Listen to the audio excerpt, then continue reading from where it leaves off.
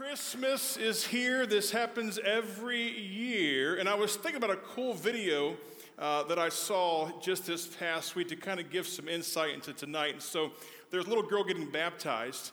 And the minister, she's there in the tank, in the baptismal tank, and she's about to get baptized. And the minister said to her, he says, "Is Jesus in your heart?" She said, "Yes." And he said, "And where are you going to go someday?" And the correct answer is heaven, just so you know. He looked at her, he said, "Where are you going to go someday?" She said, "Disneyland." And you're thinking, how's that connected today? It's interesting how much we connect together our earthly dreams with the heavenly gift of Christ.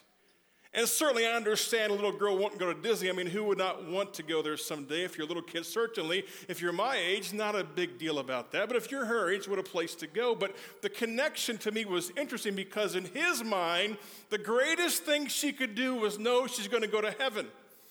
But in her mind, the greatest thing for her next step in life was to go to... Yeah, that's maybe how many of you in the house think the same thing right now. You're thinking, how do we get to Disney right now with this cold weather outside?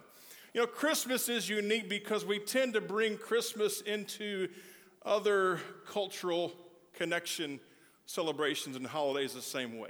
Let me just give you real fast a quick reading. This is from a 5th century liturgy of St. James. He said this, he says, "Let all mortal flesh keep silent and with fear and trembling stand. Ponder nothing earthly minded, for with blessing in his hand, Christ our God to earth descended, our full homage to demand."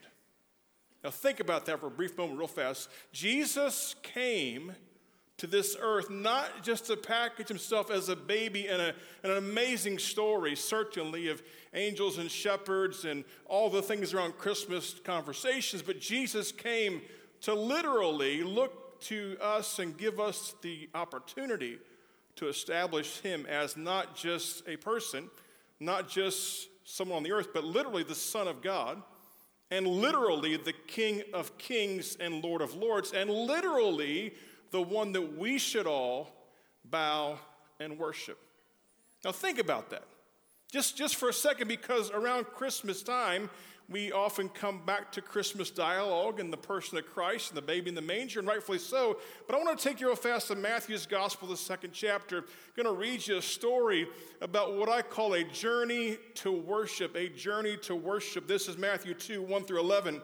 It says, "After Jesus was born in Bethlehem in Judea during the time of King Herod, Magi, or wise men from the east, came to Jerusalem and asked, 'Where is the one who's been born the King of the Jews?' And when they saw his star, when it arose, they've come to worship him." He says, "We saw the star, we've come to worship him." Verse 3, "When King Herod heard this, he was disturbed, and all of Jerusalem with him. When he called together all the people's chief priests and teachers of law, he asked them where the Messiah was to be born. And they said, 'In Bethlehem of Judea.' They replied, 'For this is what the prophet has written to us.' In verse 6, 'But you, O Bethlehem, in the land of Judah, are by no means least among the rulers of Judah, for out of you will come a ruler who will shepherd my people Israel.' Then Herod called the Magi, the wise men, secretly, and found out from them the exact time they had saw the star appear. And he sent them to Bethlehem and said, 'Go and search carefully for this child. As soon as you find him,'" he said, "'report to me, so that I too may go and worship him.' And after they'd heard the king, they went their way, and the star they had seen when it rose went ahead of them until it stopped over the place where the child was." Now notice here, this is not a baby, this is a child. This is sometime after his birth. "When they saw the star, they were overjoyed, and coming into the house, they saw the child with his mother Mary. And they bowed down and they worshiped him, and they opened their treasures, and they presented the gifts of gold, frankincense, and myrrh." Now, what's unique about this, in most Christmas stories, we often package together the shepherds, the angel, and the wise men all in the same picture. Well, they're not really in the same picture. They're literally months, if not years later. We do that because it would not behoove us to hold you for 2 years at a church Christmas production. You would leave waiting on the wise men to get there, right? I got to go. I got to have, get a family and get married. Can't stay for 2 more years of this conversation. But we often miss this because what you have here is you have these Gentile wise men, probably from Babylon, who saw this star in the sky. And they saw this star, and this star brought them to the place of reflecting back upon what they had heard taught throughout the world history and conversation on religious dialogues. And they make a decision upon seeing this star to take a journey. Not a short journey by any means. Likely months, possibly longer than that. And they took off to meet and to worship this king. I'm interested in this because if you're like me, if you see things in the sky, you might have a hunch to go check it out. Anybody here ever chase down the big lights in the sky and try to find where they're coming from, and you get there and it's a used car place? And you're going, I drove 40 minutes for this. It's a 40-minute drive, and I just got to a used car place just opened up last week. And you're thinking, I wasted this gas for a used car place. No offense to used car places, but 40 minutes of my life is just now gone for looking at a light in the sky. So when I think about this, if I could somehow get you to place yourself in their sandals for a brief moment when something in the sky appeared. Now this is different than the shepherds and the angels. This is a whole different conversation. But something happened that when they saw this, they made the choice to begin a journey. Now I've thought about this, and I think there's three basic things that they could have processed, or that we might process if we saw something like this ourselves. If we were in their sandals, if we were in their position, if we were riding the back of their camels, we might have a couple different responses. First of all, just what I call basic indifference. Not everybody even cares about Christmas. There are plenty of people that when you mention Jesus and the birth of the Son of God, they look at you like, what? They look at you like no big to do. There's just an indifference to it. Why go look? Why check it out? It's going to go away. It's kind of like going from your first kid to your second kid. When your first kid's born, every time the kid makes a sound, the entire family goes running to check on that kid, right? True. Isn't that how this works in families today? That second kid can be screaming for help. And you're going, they're good. They'll work it out. Let them go. They're fine. They're no big to do. So think about this. First option, indifference. The star goes up and they look across and they go, that's pretty neat. You want to go? Nah, I'm good. You're good? I'm good. Let's just stay right here. The second thought is the idea of interest. Let's go check it out. This could be fun. Let's go on a journey. Anybody here in the house, you're just always up for a road trip anywhere. Put your hand up high. Yeah. Let's go to Wisconsin tomorrow. Why not? Let's go to New York. Sure, I'll beat you at 10 o'clock in the morning. We'll take a bus or train. Think about this. Interest. Go check it out. Why not? Nothing to lose here. Could be fun. Let's go on a road trip. Get your stuff together. Pack up your bags. Get your camel all gassed up, I guess. Let's go check it out. The first option is just indifference. Second option, interest. And I think there's a third option that they could really kind of lead us to comprehend, because this is what they came to do. And that's the option of going not just to see, not just to be intrigued, but to literally worship. It wasn't just another trip. It was a trip they prepared for, they brought gifts for, and this is really an important part of the story. Jesus did not just come to be a baby in a manger. He did not just come to be God in the flesh, although he is certainly Emmanuel, God with us. He is God in the flesh. He's the incarnation. He is the Son of God. But Jesus came literally to be a king that we would worship. Now, if you think about that, this is why Herod was not a happy camper. Herod understood that in a kingdom, you cannot have more than one king. It's just basic. You really can't have two kings in the same kingdom. But when I look at this picture of worship, I thought about worship and what it might mean for us tonight. And I realized that when you look at the Christmas story, and you look at the people that are indifferent to it, again, not everybody is stopping somewhere this day to go to a house of worship and identify that Jesus was the Son of God and born to this earth. Not everybody's doing that. There's plenty of people today in Chicagoland who will not be anywhere in a place like this today that you're sitting in right now. They're buzzing around last minute. Someone forgot the green beans. Someone go get the cornbread. We're going to have dinner tomorrow. There's just an indifference to it. And then you have people that there's an interest, and they'll come and check it out. And then you have those that when they think about the birth of the Messiah, the Son of God, they literally want to present something as a gift of worship. Now, worship is not an easy thing to do. And here's why. Worship actually takes some work. These guys had to take some effort to go on a journey. I'm going to be the first to tell you that worshiping God is a little bit work sometimes. I got to be honest with you. If I told you I always want to come to church, that would not be honest. Sometimes I go to church because I need to be there. Sometimes I go because I want to be there. Sometimes I go because I'm excited to be there. There's various reasons. So literally worship itself is not always easy. Sometimes worship takes work. But is there anything in this life of any value that doesn't take work? Everything takes some work. If you have a good marriage, that took work. If you have good kids, that took work. If you save money, that takes work. Nothing of any value in this life comes with ease. Work is part of our assignment as God's creation. The second thought about worship quickly is that worship is an example of giving something worth. Worship gives something worth. Now, I would submit to you that by you coming out tonight, you have given some worth to the idea of the Son of God being born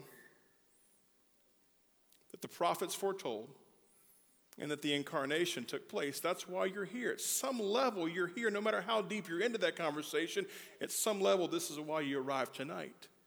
So worship takes some worth. Worship is really the only thing you can give a king because a king already has everything. A king needs nothing else. He has all his needs met. He has his supply. He has his servants. He has his kingdom. The only thing you can give to a king is worship. And worship by itself is the total commitment to understand that everything I have is now a gift back to you for all you've given to me. That's how we worship our God the best. But worship can also be a little bit deceiving. Not everybody who shows up to worship Jesus on Christmas Eve believes that he is the king. Just like Herod. Herod said, hey, when you guys find him, let me know. Send me a text. I'll meet you there. Because I want to go and worship him too. And that was not a true statement. Herod was going to kill him because that would affect his kingdom. You know what I'm intrigued about the most, honestly, if I'm candid with you tonight, is not the people that have no interest at all. I love to study people. I could sit at an airport all day long and watch folks walk the concourse and just, drink a Coke and just kind of hang out and just watch people move around. I'm a people watcher. Anybody in the house today, you're a people watcher? I think they call that stalking nowadays, but otherwise it's, kind of fun to still watch people. I'm not really focused right now on the folks who have no interest because they've already made their declaration. I'm more interested in folks that have some interest, but not enough to make it a full commitment of worship. And then I'm always interested in the folks that make the journey, but never bring anything to worship the King with. And beyond that, the folks that make the journey, maybe once a year, twice a year, 3 times a year. And they do all the right stuff and they say all the right things and they have this idea that there is a God, there is a Savior, there is a child who was born one day to give us eternal life, but they just don't give themselves fully over to the idea of that lordship conversation. And tonight I want to challenge you this afternoon to reconsider why you took a journey to see the King. Well, why did you show up here today? Well, because someone made me. Okay, that's fair. But at the core of it, there's something inside of you that says this could be a valid conversation. There's places I won't even go. If you have a vegan festival, I'm not going to it. I'm just telling you right now. If my wife says, honey, let's go ice skating, I say, I don't do that. You don't put people my size on skates. It just doesn't work out for mankind or for the ice. It's a problem. But somewhere in your heart, there is something that says there can be something to this conversation.